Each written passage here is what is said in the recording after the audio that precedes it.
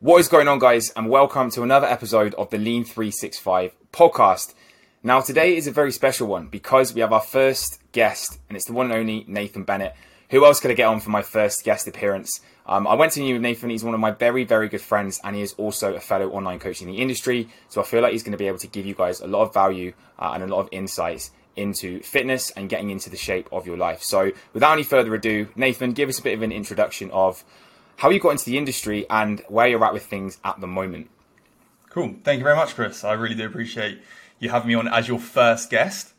So where to begin? So I'll talk about how I sort of found my love for fitness and then got into the industry. So really, I found my love for training and fitness really through my dad. So both my parents, my mum was in the military, my dad still is in the military. So I've sort of had that upbringing of the sort of rigidness in regards to training and regime and stuff like that.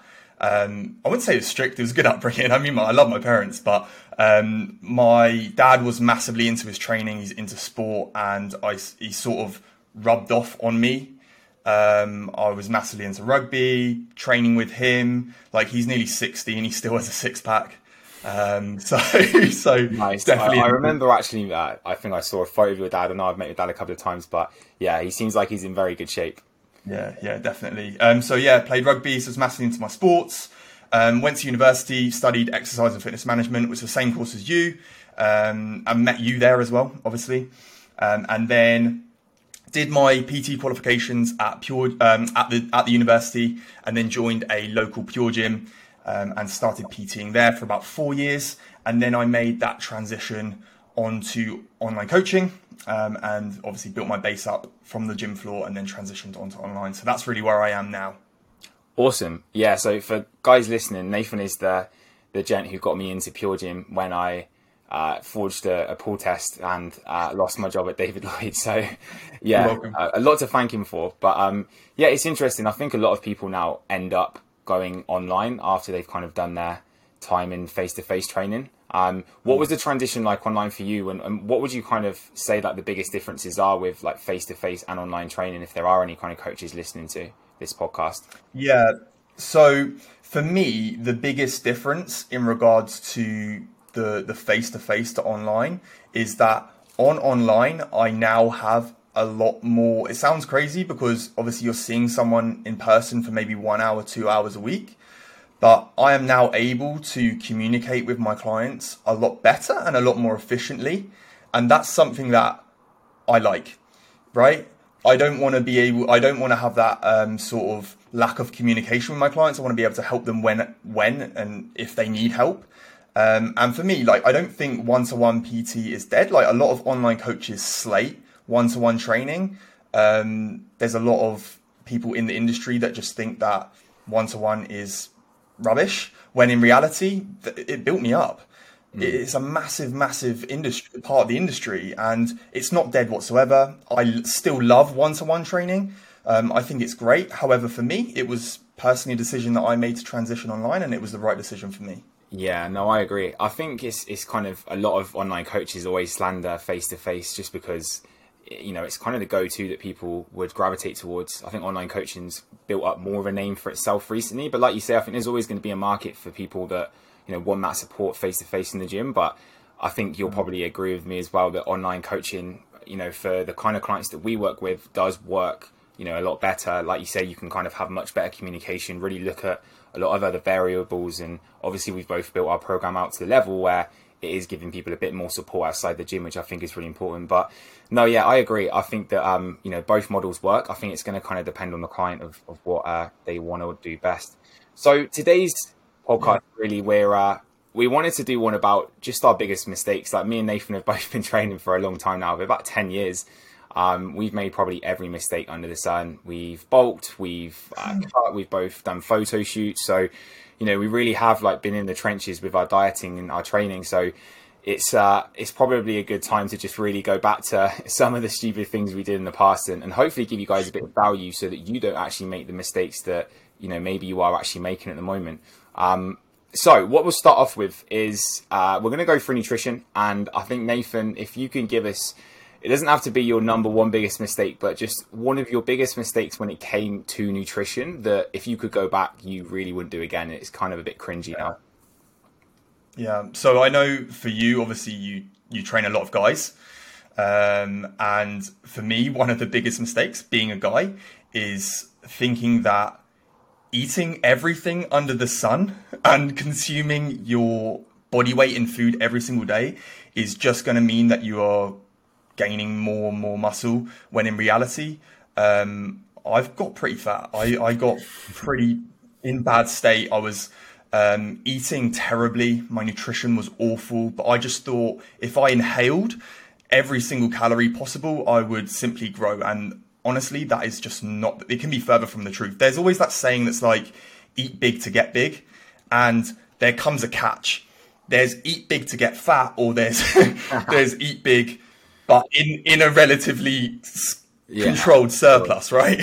Yeah, like I think the whole dirty bulking thing is just, it's definitely a myth that people need to know a little bit more about. I've always been quite fortunate that I've had like a very fast metabolism. I've always kind of held on to my abs and stuff, but yeah, I definitely know what you mean. And I do remember the time when we were living together and you were eating a lot of food, and I don't think you ever got out of shape. No one would probably look at you and think this guy doesn't train, but you probably got to the point of where you didn't feel great about yourself to a certain extent. Yeah, and then even from that, there's just the energy standpoint of things. Like what you've got to remember is if you're just eating excessively, then that's impacting other factors other than just your body weight going up and seeing the scale weight constantly go up.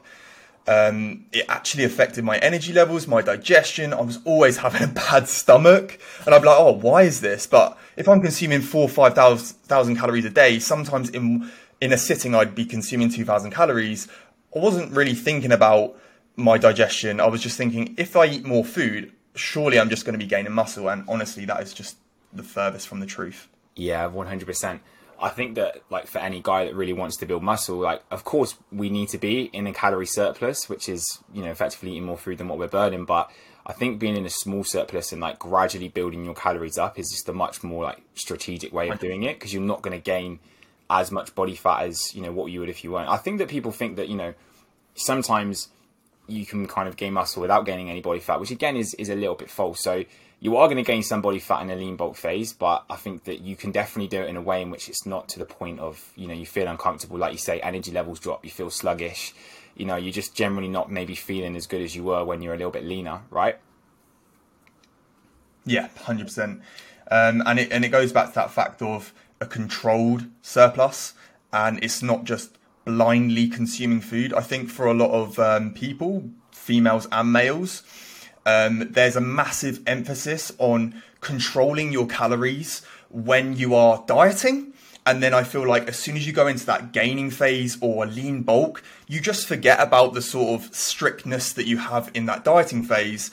And then that's causing you to just throw tracking out the window, forget about actually food quality. And as soon as it goes, right, I'm not going to see my abs this summer because I'm just getting a gaining, or I'm not going to see my abs this winter because I'm in a gaining phase. And then you forget about what are the actual basics that work. Yeah, 100%. You're so right. Like people almost think that after they've done the diet, they don't need to have those habits anymore. They don't need to track their food. Like they can just kind of eat whatever they want. And it's so far from the truth. So for anyone who's listening to this, whether you are a guy or a girl, please make sure if the goal is to build muscle mass, you're doing it in a controlled way. You are still keeping those standards in place, and you're not getting, fat and gaining body fat just because you think you're bulking. I'm going to throw one in there. Yeah. Next mistake that I think that was probably one of the biggest ones that I made was just dieting on super, super low calories. So I think the first cut I ever did, I think I was like on a holiday to somewhere like Malia or Magaluf, one of those places that we all go to when we're younger. And I just remember like eating, I was working with PT at the time, which is, questionable to his advice, but I remember eating such a low amount of calories that it was literally like a rice cake and like a few other bits. That's a little bit of a lie, but I felt so bad. Like training performance was terrible. I lost so much muscle mass. I just felt like a bit of a shell of a guy, and I think that that's what a lot of people do. They sometimes think that kind of the other end of the spectrum of what we've just spoken about, if I eat a really small amount of calories, then I'm going to lose body fat quicker, which is, again, like a massive myth, right? Have you ever done something like that as well? Of course, of course. As soon as you initially think you think the lower the better. It's always that one extreme or the other, right? If I cut my calories to the point of oblivion, and you feel like Gollum, that you're basically going to just get lean, and then also on the other side is eating as much as you can. So there's always that swing and roundabout in regards to being one extreme to the other, when in both cases it's always a moderate deficit, which is going to be more sustainable and successful, and then also that moderate surplus that's going to be more sustainable, right? Yeah, 100%. Yeah, I think that's what people forget, because I think like the biggest goal when we're dieting, right, is to retain muscle. Like, it's not just a contest of who can lose the most amount of weight in the quickest amount of time. I think that's what people sometimes think. And the biggest goal is to lose body fat and to actually sustain muscle mass. And if you have your calories too low, like, you are going to lose, but you're going to lose muscle. It's an absolute like no brainer. So just make sure that when you are cutting, yes, you need to be in a calorie deficit, but you don't bring your calories down to the point of where they're so low. And what's also going to happen is, I'm not sure if you experience this, but I've definitely seen this with people before as well, is you can almost like lose weight very, very quickly at the start. But as you kind of like, get into it a little bit further, your metabolism kind of drops a little bit to stop you from, continually losing weight. You get to the point of where you then have to drop your calories even further to keep seeing progress. And it's almost just like, how low do I have to go to get lean? So we want to almost eat the most amount of food as we can to lose body fat, and then slowly drop kind of over time. Like, that's the most strategic way of doing it, to protect energy levels, but to protect muscle mass as well. So it's so important. Yeah, minimal input, maximum out. Yeah, 100%. So next up, what's another nutrition mistake that you feel like you've made in the past? That's something that's you wouldn't do again, basically. So for me, definitely avoiding carbohydrates. I think that's one that everyone sort of has done in the past. I think social media, the media, there's always something that's bad, right? Saturated fats, carbs, sugar, whatever it would be, something is to blame for the reason that there's a problem with obesity, with why people are overweight. And in reality, we know we need carbs. It's our main energy source, right? If we're going to cut carbs and you're going into the gym and you're on a zero carb diet, like we've both done low carb, we've done it together, and you just feel shit. You feel awful. Like, it works for people, but if you're just going absolutely minimal carbs, you're not going to be able to perform well. Your brain function is going to be rubbish. Like, there's so many things that get affected. And yeah, sometimes you're going to have to pull down your carbohydrates when you're in that deficit. You're going to have to slowly moderate them down at some point, right? When you talked about the auto-regulation of your metabolism and stuff like that, the easiest thing to sort of pull it from, like, you don't really want to be lowering your protein around that when it's staying around that 1 gram per pound. But from that standpoint, it's you don't want to be going low carbs, or just avoiding carbs. Yeah, it's a no-brainer, isn't it? I'm not really sure, like you say, a lot of it is like social media and stuff that we've almost been led to believe that carbs make you fat. But I think it is that, like, a lot of, typically the foods that we, perceive as being bad are very high in carbs. So it's not carbohydrates that are making people fat. It's the fact that you are in a calorie surplus, you're eating too much food. And a lot of these foods are, typically very, very high in carbs, which is probably the biggest misconception. And I think, like you say, carbs are one of our biggest energy sources, and that is essentially how our body is provided with fuel. So if we start cutting that out, we're going to feel shit. We're going to be training very poorly. And also, it's just so you can't go out and enjoy yourself. You can't go out for nice foods because you're constantly kind of having to make sure there's, no carbs on the thing that you're trying to eat. So it's a bit of a tricky one. And I think we've all kind of experienced that before, but yeah, it's something that I think we're trying to avoid. How many clients have you kind of had that have come to you that have kind of fallen for the no carb trap in the past? Is it quite a lot, or generally a client's a bit more educated around that?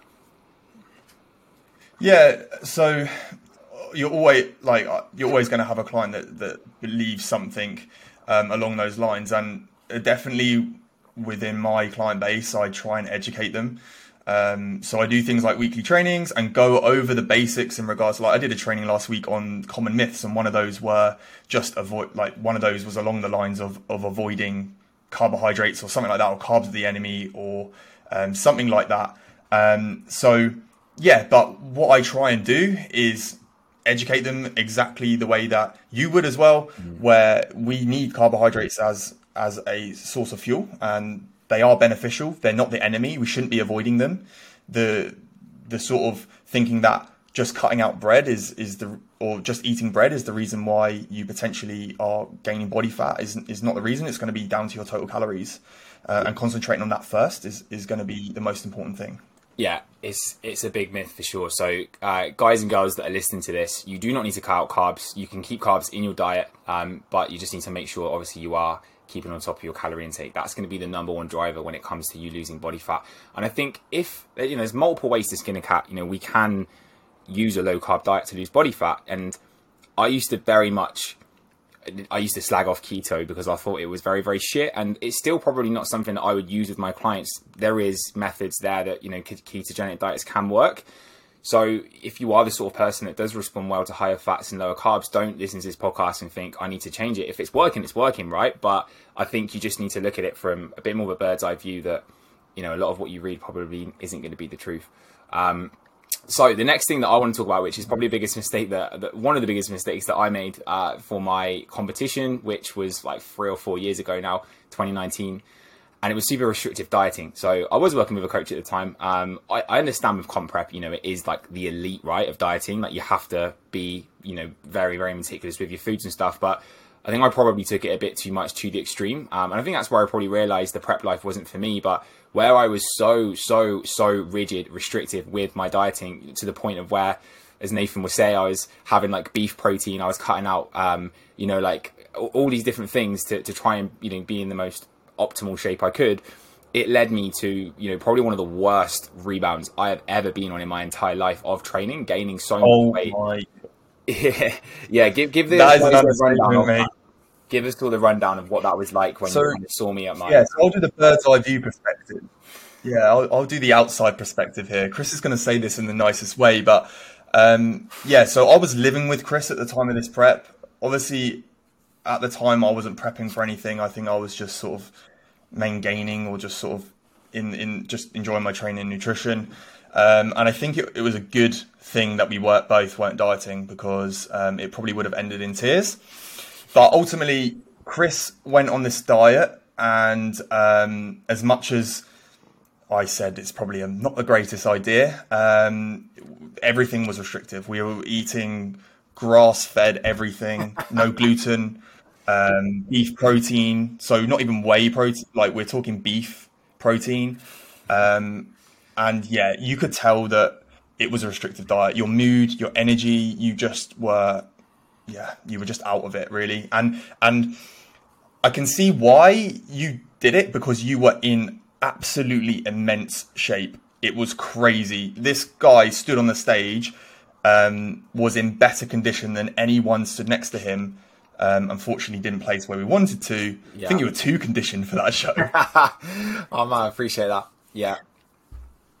Yeah. But ultimately, the restrictiveness of it was too much, and it was a learning curve.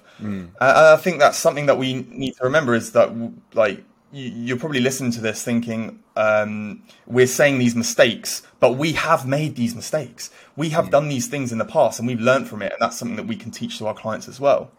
Yeah, 100%. That's it. Like, we learn from our mistakes, so it's so important to make them. But yeah, I think that was definitely a low point for me. And like, the rebound was probably the worst bit. And I think this is where obviously lots of people go wrong. Yeah. Like, you follow a super restrictive diet. If the goal is big enough, the why is big enough for you, even if it's just because you want to look your best on holiday, people will do what they need to do to get there. And I've worked with so many guys that have got shredded for a holiday before, and it's been such a restrictive way of doing it. They've come back, they've gained the weight back. And that was very much what happened to me, like, very restrictive approach. I just remember, like, all I'd be thinking about was, what am I going to eat when I come off this prep? Like, kind of just making these lists in my head of all these foods that I was going to have. I was like watching food porn on Instagram and stuff. And it was actually probably borderline eating disorder. And this is why I absolutely have so much respect for people that compete, but it's very much not something that I would probably do again. And it's just not something that I would potentially like, coach and preach to clients, because I just feel like there is a lot of people that kind of do fall into that trap that happened to me. So I think my biggest advice for people is, obviously there has to be some form of structure. You need to be eating good quality nutrition, but just don't cut out the foods that you love. You can still have nice, parts of your diet in that you can enjoy. You can go out for food at the weekend. You don't have to literally eat chicken and rice all day long to get great results. And I think, like, obviously I've seen, your approach and stuff. It is like kind of similar to mine, right? Very flexible. You'll coach your clients in terms of how to go out at the weekend, how to enjoy things like that. What is your take on like kind of flexible dieting or like 80-20, all that kind of stuff? Like, how do you kind of like go about that with your clients and yourself? Well, firstly, I live by it. So I that's what I do. So why do I not let my clients do it? Obviously, what I get people to try and understand is that there has to be some sort of sacrifice in regards to things. Like, you can't go out every day of the week eating out, drinking. There's a time and a place. There's a moderation in regards to those things. But if you're consistently ticking those boxes as frequently as possible, it gives you a little bit more of that opportunity to potentially have that little bit of that off that 20%, right? To add that into your diet. So it works. It works. You have to sort of build into it, and but I definitely live by it, where it works for my clients and it makes it a lot more sustainable for them. Yeah, 100%.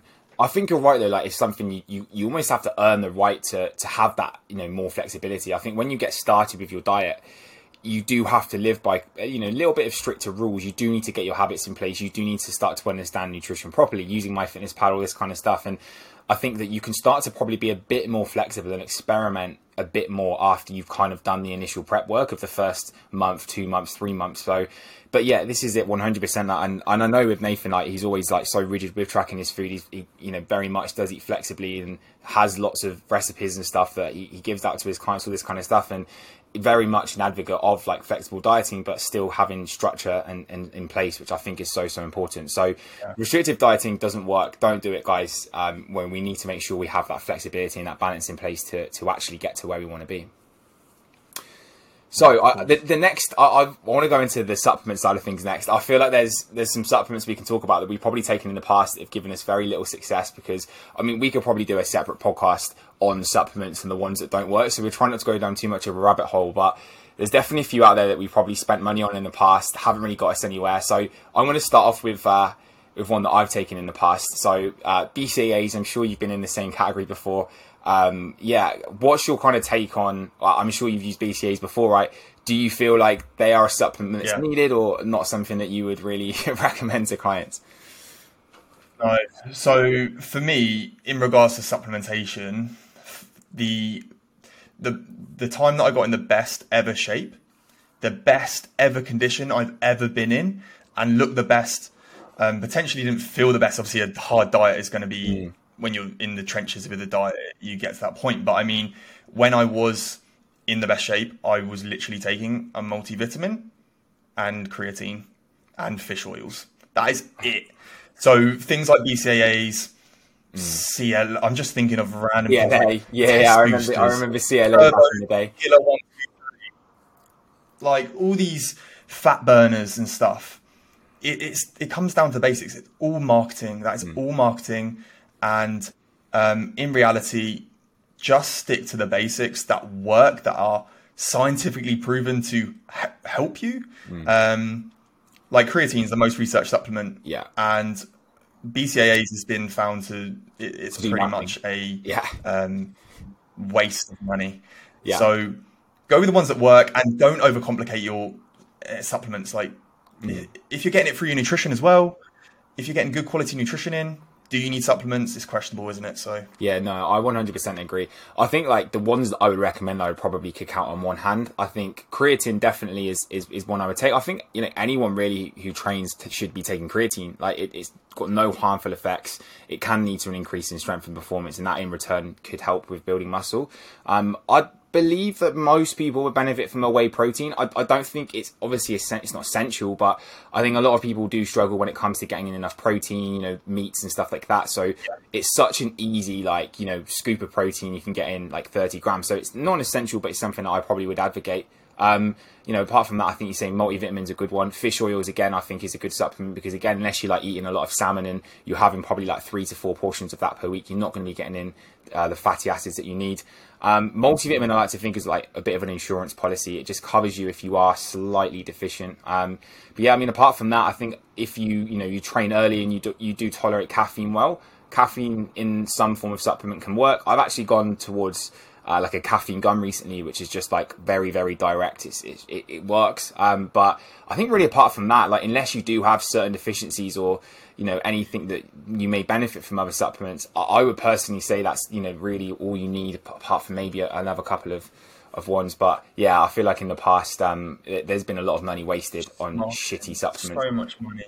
Yeah. You literally go on one of these websites, like I'm not going to name any names, but there's always a sale on, and there's there's just like this list of supplements that are just not needed, and maybe it gets you your free delivery, but you don't need them. You don't need them. Honestly, I would rather spend my money on something else than just buying this huge stack of supplements and expecting them to do the work, when in reality you have your training in place, you have your nutrition in place, you have your stress and recovery in place, and you're going to see results. 100%. I think people need to spend their money on an actual coach who knows what they're doing.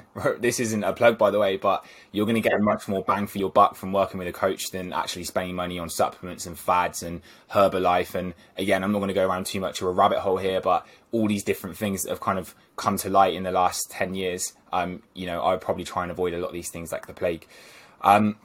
Awesome. So I think that kind of sums up nutrition. There's hopefully some good stuff in there that you guys have taken some value from. I hope you're not making too many of those mistakes. Next up, I want to cover training. So give us your biggest mistake, or one of the biggest mistakes that you've made when it's come to training, that you kind of look back on now and you're a bit like, why did I do that? Yeah. So I think we did this at university together, and it was something that we did pretty much every day. And it was training every day, and then also just the amount of volume we would put into our training. Like, more isn't better. I think that's just I need to train every day, otherwise I'm not going to see results. I need to do X amount of sets for this specific exercise, otherwise I'm not going to progress on it. When in reality, there comes to a point where you're getting diminishing return from it.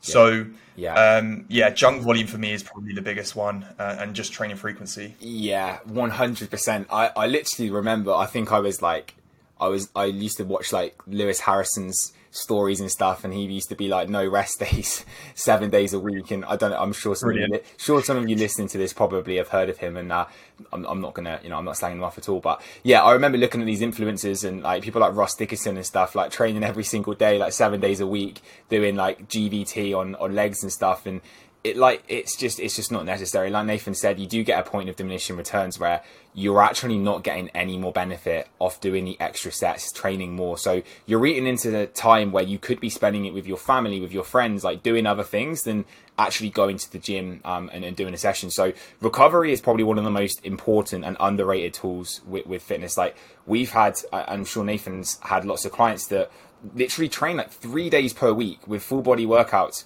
and get incredible results because the workouts are structured in the correct way. They're recovering from their workouts. They're progressing on their lifts, and it's something they can stick to over a long period of time because it's not overwhelming. They're not doing all these sessions per week. Is that something that you have quite a lot of clients do, like kind of almost like less is better kind of thing? Yeah, so 3-4 times a week. If they want to do more, they can do more, but it's down to personal preference of how you're recovering. I've had clients that will come in and be like, right, I want to train 5 times a week. And I'm like, okay, that's fine. We'll do it. And then what we'll do is we'll assess what your energy's like. We'll assess how you're actually progressing on things. And sometimes it just comes to the case that more isn't better for you. They come back to me and they go, actually, I'm not recovering well. My sleep's being rubbish. Maybe my nutrition's now taking a hit. So yeah, we just pull it back. And then we find that 3-4 sessions might be more beneficial. But ultimately, it's going to come down to a good quality program that's going to work for you. Yeah, 100%. No, I couldn't agree more. next, I'm going to throw one in there as well, and I'm sure you've done this. I still kind of look back on this and laugh, but it's the bro split, like the chest day, the arms day, the calves day, like, you know, like the stupid training where you're just going to the gym and doing like one muscle group. For a natural lifter, which is obviously, you know, myself and your clients are at, is that something that you would recommend or not? No. Simple answer, no. Nice and simple answer. I love it. So for some of I totally understand it from an enjoyment standpoint. Oh yeah. So for some of my clients, for example, I love to go into the gym maybe on a Sunday, and I enjoy training. Like you enjoy training, and sometimes you want to just go in and do a little bit of a bro session. I don't see any problem with that. But if you are serious about progressing and you literally are going into the gym and just training chest, you're not the frequency. Like if you hit your chest that hard, you're not going to be able to train it for at least a week.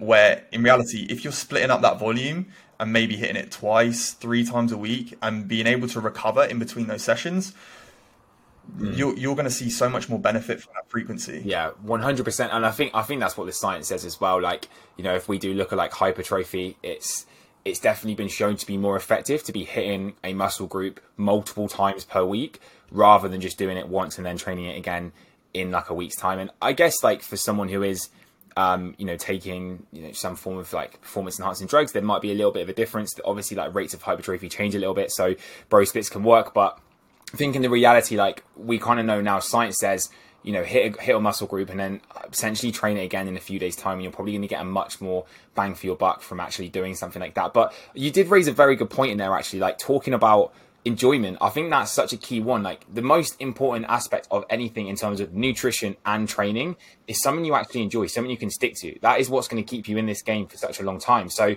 again, like if you're, you know, listening to this at the moment and you're doing a bro split and it's working for you, you're consistent, you go to the gym and it's something that you genuinely enjoy and you're progressing with it, don't, you know, listen to this, don't change that. If it's working, amazing. But I just think from a, you know, an optimal standpoint of what's going to work the best, what's going to get you the quickest return on your investment in terms of time in the gym, like, yeah, it's going to come down to actually putting your training plan in, like push, pull legs or upper, lower, something like that, right? Yeah, there's going to be people like, we enjoy training, we're massively passionate about it, and we enjoy going to the gym. However, there are people that want to get in shape, they want to see those results. However, they may not enjoy training. So if you're finding something that works for you, if you want to do a specific glute day and you find that works, yeah, it's down to trial and error, and it's down to what works for you. But obviously for me and you, we would push someone in towards that direction of what we know works. But sometimes, obviously we listen to our clients and we would ask them if they don't like something, I would change it. So if someone specifically wanted to change something, I would by all means take it into consideration and then give them the rationale behind that and educate them. I think that's key. 100%. Adherence is king at the end of the day. So like if something is changing so that someone's genuinely going to enjoy it more, then without a doubt that's going to be the right thing. Here's a good one. So I'm interested to see what your take is on this, but obviously typically in lockdown, but I still feel like it's quite popular now. Like people started doing a lot of HIIT workout. This isn't probably a mistake we made. Like we never really did that, but I feel like people make a lot of mistakes in terms of like they do HIIT workouts or like they'll do lots of classes and like try the next fad, like Joe Wicks, all this kind of stuff. And is that really like what you would kind of recommend when it comes to body composition? Obviously getting in good shape, right? Like building a good body. No, I would definitely focus on the primarily going into the gym to focus on resistance training first, and then potentially your cardio stuff as well. But I do have clients. I do have quite a few clients that enjoy doing classes, which I have absolutely no problem with. If it's something you enjoy and you're going into the gym and that gets you into the gym and that gets you to move and exercise, and you really do like doing that, I have no problem with that. I don't think there's any problem, but obviously I want to combine that with your resistance training as well. So I would be like, primarily let's focus on resistance training. And then if we want to add in a class or something that's going to get you into the gym and you enjoy, potentially if they don't like doing the resistance training stuff, add it in. It's going to make your process a lot more adherent Yeah, 100%. I think that's the same. Like I've again like lots of clients and stuff that maybe they were doing more classes before and they still want to do them and they enjoy them. So it's Yeah. very much a case of like actually looking at the week and like how can we still get these classes in there. But at the end of the day, I think we both know that if you are coming to us and you want to get in great shape, you know, you want to have that beach body, bikini body, like there's no way you can skip the resistance training. You know, you need to go to the gym. You need to actually put the reps in terms of your big lifts and stuff to get to where you want to be with your body. So by all means, you know, do your classes, still keep them in there, but the focus on resistance training really should be there more so than cardio and things like that, which I think is so important. Yeah. So Chris, what do you think about in regards to like home training and stuff as well? Yeah, that's an interesting one. So I think that, again, like I get a lot of clients that do that. I've still got some clients that get great results from it. I think it depends on, again, like, you know, equipment, what people have got access to, what people's goals are. Like, you know, you work with, you know, typically maybe more like beginner clients and stuff, whereas a lot of my clients are a little bit more intermediate. So there's going to be a bit of a switch there. But I think if you've got enough equipment and, you know, and you can do a workout from home, you can still stimulate, you know, your muscles to the point of what you would be doing in the gym. There's literally no issue with it at all. Like people forget sometimes that your body doesn't know the difference between being in the state of the art gym and being at home and training, because all your body knows is being put through stress and stimulus to then obviously be able to grow back stronger. So it doesn't matter if you're not training at a gym, you can get a great quality workout in from home, but it is just about making sure you obviously have got, you know, the right amount of equipment and stuff to do that. Have you got clients that obviously do like home workouts and things like that as well? Yeah. Yeah, I've got quite a few, and they get very, very good results from it. It's exactly that. I feel like there's more of an emphasis of people thinking, oh, I have to train in the state of the art gym. It has to look nice, and what we've got to remember is how many people got results in lockdown, right? Yeah, And 100%. what people focused on, I think that was a massive thing during lockdown, which I think was beneficial. And when we look at these mistakes as well, is that during lockdown, we could focus on the emphasis of the real basics, and we went back to the basics. Like we didn't have that equipment. What could we do with two dumbbells? And I feel like I made a massive amount of progress in Oh yeah. lockdown because I was working on weaknesses. I was able to really like strip my training down and focus on the basic principles that work. Yeah. So yeah, definitely, I see my clients get very good results from training at home. Yeah, 100%. It's interesting you say that because I remember, again, like having quite a lot of clients that progressed so well in lockdown just because obviously like a lot of the social side of things was taken out of the picture. But yeah, like you say, we had to adapt. We had to adapt to something that was different to what we were doing before. And yeah, like stripping things right down, like changing up the style and everything like that, maybe a little bit more of a focus on eccentrics, that kind of stuff. It works. So yeah, like if anyone's listening to this, you know, you're training from home right now, or you know, it's something that you kind of want to get into the gym, you feel like you're not ready, like carry on doing your home workouts. Like you don't need to progress to a gym environment until you feel like you're ready. And the chances are you've probably got enough equipment at home to be able to actually train optimally and you know, and get great results from that. Here's an interesting one. So I remember one of the biggest mistakes I made. I probably wouldn't say I do this anymore, but I used to try and push way too much weight, you know, try and train as heavy as I could. Probably when we trained at uni and we were at Pure Gym, like, and it was like super busy and there was loads of females in there and we used to try and, you know, train as heavy as possible. I remember I used to like push Oh yeah, loads of weights, shit best. form, really poor form, like training in a way which, you know, gave me injuries and just never really was a great way. So like, what's your take on that? Like, do you feel like a lot of people probably do train too heavy and they don't look at form? And like, you know, is there something that you would probably change Yeah, with that? ego lifting. Ego lifting. I think in that gym environment, especially for guys, there's that, oh, look over my shoulder, that guy's benching the 50s. So why don't I get the 50s up? And then you go to do that and, oh, my shoulder hurts. How many people probably listen to this, like, have had some sort of twinge in their shoulder and stuff, and it's literally just from ego lifting and not controlling the weight and focusing too much on the number. Like your body doesn't know that you've got the 50s in your hand. It doesn't know that.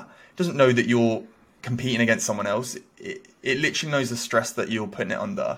And I think once you realize that it's just about really, yes, there it comes the stage where you have to progress on your lifts, but it's going to be execution over the load most of the time anyway. So Yeah, 100%. I still remember like squatting way too much weight, like probably touching at 200 kilos, and my leg like kind of bending in forward, and probably not even getting half of the way down. So yeah, very, very poor. So for people listening to this, if anyone knows injuries, it's me. yeah, 100%. So what's like your kind of thought process on like warming up and things like that? Now obviously you said you are quite injury prone. Is it something you would like definitely be doing? Yeah, yeah, I'm now injury prone. I'm the Haaland of the gym. So yeah, I've had my fair share of injuries from just being an idiot and just lifting stupid weights. So the funny thing is that I did my dissertation at uni on like in the importance of warm up protocols on things like squats.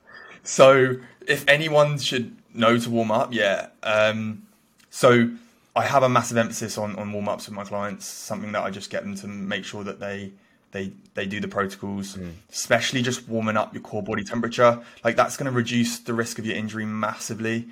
Just literally getting warm, like to a light sweat, and then you go to train, you're going to be in a better state than if you just walk into the gym. And I see it so many times, just walk into the gym, not even like people just walk in with their bag and then just jump to the bench, put 2 plates on or put a plate on each side and they start benching. Like, what are you doing? Yeah, what are you doing? Just literally warm up. Warm up. Even just work up. Even if you weren't going to do any core body temperature increasing, even if you weren't going to do any mobility work, and I would just say work the way up. Don't just chuck your top sets on and start lifting. Yeah, that's definitely ego lifting. I remember seeing that as well, like putting 100 kilos on the bench press and just going straight into it. It's literally like... Yeah, but we've done that. Yeah. We got injured from it, so... Yeah, it's probably fair enough. Yeah, you're literally a moment away from a pec tear or like something that's probably going to keep you out of the gym for a long time. So I don't think warming up needs to be overcomplicated, but I think, yeah, with 100%, there does need to be some form of warming up that goes into a session at the start, especially if you don't want to get injured, which, I'm assuming most of the people listening to this don't. You don't want to do, no. Cool. So I reckon the next part I reckon we should move on to is almost like lifestyle mistakes we've made. So looking at some of the things that just in our day-to-day life we didn't really focus on. And I think one of the things for me, which I'm sure you'll probably agree with, is I never really used to put much of an emphasis on my step count. I don't think anyone really did, right? We didn't really care about that. We just used to think that we need to be doing lots of cardio, and to get lean it was like, right, an hour on the stepper is the only thing I need to do. And the reality is your NEAT, like the amount of calories you burn outside of the gym and the stuff that you're doing that, when you're not focusing on exercise, it actually makes up a larger percentage of the calories you burn across the day than your exercise. So step count is something that I think is so underrated. And obviously now people are starting to get onto the trend a bit more of, your 10K steps, your 12K steps. Is that something that you did as well? Like almost like for kind of neglect the basics? I never, ever really got into track my steps. I don't think I even owned a watch until probably, or a watch track. I didn't look at my steps. I didn't even know how many steps I did a day, but my latest sort of leaning phase that I ever did, I had a huge emphasis on it, and it made my life so much easier. Just being able to increase my expenditure, knowing and assessing my expenditure, and giving myself that sort of like baseline goal of what do I need to achieve for the day. It sort of standardizes what I know my expenditure is to what I need to be consuming. It just makes your life easier. So yeah, definitely managing your expenditure and knowing your sort of averages of steps really does help. 100%. It's almost like a bit of a low hanging fruit as well. Like it's so easy. Like I know people make up a lot of excuses like, oh, I don't have time to do my steps, but you can literally do anything to get your steps in. You can park your car further away from work. Like you can walk to the furthest toilet in your, work block. Like it's so easy to get them in. So making the excuse of not being able to have the time, it's kind of a little bit poor really. So I think that like, if there's anything that, if you're looking at like, what is the easiest way for me to start shifting body fat from an actual exercise or from a non-exercise perspective, go and do more steps. Like get your steps up to 10K, 12K, 15K. And I guarantee that will be probably the biggest like improvement into your current lifestyle that you'll be doing. Give us another mistake that you made when it came to sort of like lifestyle goals, something that you just kind of in the past didn't really look on too much. Yeah. So for me, and it's something that my clients are probably absolutely sick of me banging on about all the time, is just simply having a structure and a routine. Like for me, it's a game changer in regards to just having a routine of what you're doing. Like I know people don't have the same structure and routine every day. People might work shifts, they might work nights, they don't know their work schedule, but doing things like just planning out your week and spending an hour of your whole week, which is minimal time, and I know pretty much everyone has that time to just schedule in things, know when you're training, know when you're planning on doing your steps, even just planning out your food and having that structure in place. Like, what are we going to have for tea? What am I having for breakfast? And doing that in advance just makes life so much easier rather than just freeballing it, guessing, and going, right, tomorrow, am I training or am I not training? What am I going to eat tomorrow? Just having that planning and structure in place makes life so much easier for you reaching your goals. 100%. I think people just live in this like reactive state all the time. Like they don't have structure. They get out of bed and it's just like almost like bouncing off the walls, like serving other people. I know you did a post recently about almost being a bit selfish, which I massively agree with, but people like just bounce off the walls in terms of like, you know, no structure. What am I going to have for food for my lunch today? And it's poor. Like, and I feel like you need to literally look at your week. And I think having that time on a Sunday, typically, which works for most people, to just reflect. And it doesn't need to be like sitting there journaling for hours. Like, you literally just need to think about, right, when am I going to train? No, not at all. Yeah, like food, all these different things. Like it can take you 5 minutes, but the power of doing that on your results, it's absolutely huge. So yeah, I couldn't agree more. And I see it on it's mainly like the weekends and stuff where the structure goes out of place. So something that I like to look at is like reverse engineering your week. And for me, if most people have plans Friday, Saturday, Sunday, and that's when you're going to be most likely doing things that's going to bring you out of structure.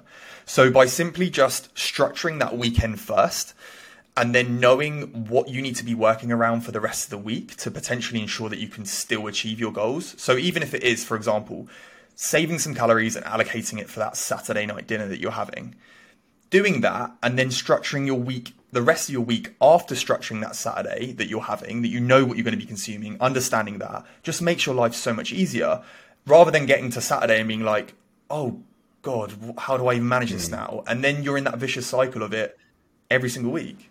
Yeah, 100%. I think, again, like talking about weekends and people going wrong and stuff on that is another subject we could probably talk a lot about. But 100%, I think, you know, people, you often know what you're doing at the weekend before, right? So you need to be looking at that and really putting a plan in place beforehand, 100%. So I've got another one that I've kind of done a little bit of, and it's kind of just almost not actually getting clear on what the goal is. I think people really struggle with clarity. Like, I remember when I've kind of cut in the past, I've not really put like a date of when I'm going to achieve my goal. I've not really like looked at how much weight I'm going to lose. And I just think like some of these metrics are quite important. Like, people aren't really clear on like, you know, what it is that they're trying to achieve. So I think you need to really look at how much weight is it that I really want to try and lose. And obviously we don't need to be looking at weight, you know, too closely, but it is something to be concerned of. And, you know, looking at how long is it going to take me to get to that goal? Because then you can start to actually plot urgency on your goal. You can, you know, stick a date on it. And the chances of that happening is obviously going to, you know, probably be a lot more likely.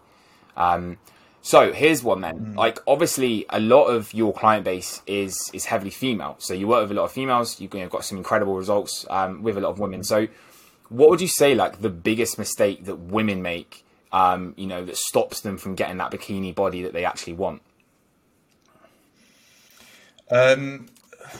So it's going to come down to it's going to be a training one, and it's literally prioritizing cardio over resistance training. So what you've got to remember is, or what I try and get people to understand, is that when you go into the gym, your primary focus is to build muscle. You're not there to burn calories. So you going into the gym and just doing endless hours of cardio, instead of prioritizing your resistance training first and then potentially doing even just cardio after, you're basically leaving, I don't know what the saying is, like leaving your cards on the table or something like that. But you're basically going to fall short, especially from a physical figure standpoint. You're going into the gym to build muscle, and focusing on that first, it should be your priority, your number one priority, and then progressing on training. And I'm going to bring up my client, Hannah, who literally is one of my rock star clients. She's absolutely smashed it. And I think maybe a couple months in during the process of coaching, I was assessing her form on videos and stuff, and I was like, are you actually training? Like, do you feel like you're training to the point where you're pushing yourself? And she said, yeah. And then I basically, on a check-in, I went, watch this video. And she had maybe 3-4 reps left in the tank. And I was like, now, every single session, I want you to now push it a bit harder. Okay, so now you think that you're pushing it, now push it harder. Like, and that sort of mentally tapped into her. And we saw her physique totally change. When she started really pushing it in the gym, look at progressively overloading her lifts and really on the emphasis of getting stronger. And I think a lot of females are scared of that and they sort of stray away from it because it's scary. They don't want to look bulky. When in reality, resistance training should be your primary focus. And that is where you're going to see those biggest changes, the bang for your buck. Yeah, 100%. 100%. So you've kind of already answered this, but do weights make women bulky or is that a myth? No. Like I don't want to sound like like horrible here, but what we've got to think is there's so many people that are training, like even like guys that are training that have trained for years, and they don't have the basic principles in place of progressive overload and good quality nutrition and recovery, and they look the same. And they lift weights, right? They're not bulky. Yeah. So they have an advantage with their testosterone levels, with their physical makeup. So they're already at an advantage and they're not bulky. So females, unfortunately, are going to be at a little bit more of a disadvantage to build muscle. But that doesn't mean that just as soon as you pick up a weight in the gym, you're suddenly just going to be the next Arnold Schwarzenegger. Yeah, 100%. Yeah, you definitely nailed that. I'm trying to think of a really muscly woman. Yeah, I do you know what? I can't even. I can't even think, to be honest. But like you say, like or like as someone who's got an unreal like amount of muscle, like Serena Williams, someone like that. Just because you go to the gym and you pick up a weight doesn't mean you're just going to turn up. Like you're just going to be like, that is some solid training. That is an athlete who has done so much training. Yeah. You're not just suddenly going to change like that. Yeah, exactly that. I think, like you say, like obviously testosterone levels in women are like literally minutiae compared to guys, and that in itself is not going to drive muscle growth. So women definitely need to be picking up weights. If you want to get in good shape, if you want to build a bikini body, like you need to be going to the gym and lifting weights, 100%. Yeah. So obviously we're almost like an hour in now. So I reckon we look to kind of wrap this up. We could talk for absolutely hours on mistakes, things that have gone wrong and in the past. But we'll come to a bit of a close here. So one thing I want to ask you, I'm going to kind of make this a bit of a trend on the podcast. I'm going to ask this to everyone. So what would be your biggest tip or like your biggest take home of people listening to this that want to get in the shape of their life? Like, what would you say to someone if you just, and this is a hard question, just one thing that you would say, like, this is my advice. Have a strong why. So know why you're doing this, like why you're putting yourself through this process. And once you know that and you have that sort of passion towards that, it's going to make it a lot more enjoyable. You're going to make it a lot more sustainable, and you have a rationale behind why you're doing this. If you just go in it with a blind eye and you're not sure the reason why you're doing it, if you nail that down, it makes the process so much easier. So yeah, I would say have a strong why of why you're doing this process. Yeah, 100%. And if people have kind of listened to my previous podcast, they'll know that I went into the kind of depths of this as well as like, you know, why do you want to do this? And it's so important. And you've got to almost look a little bit beyond the surface level as well. Like, it's got to be more than just like, I want to get shredded to go on holiday. Like, I want to be, you know, looking amazing for my wedding. Like, this stuff does work, don't get me wrong, but it's not going to keep you in shape for life. So you do need to be quite clear on who that person is you want to become. And yeah, I think that's probably one of the biggest pieces of advice that people can take from it. So, mate, it's been an absolute pleasure to have you on. I think the first guest appearance is definitely gone really, really well. And hopefully people are going to extract a lot of value out of this podcast. And hopefully people are going to stop making some of these mistakes. Obviously, we've given probably about, 10 to 15 mistakes here. So, you'd like to think now people are going to start kind of assessing and hopefully not kind of falling down some of these traps.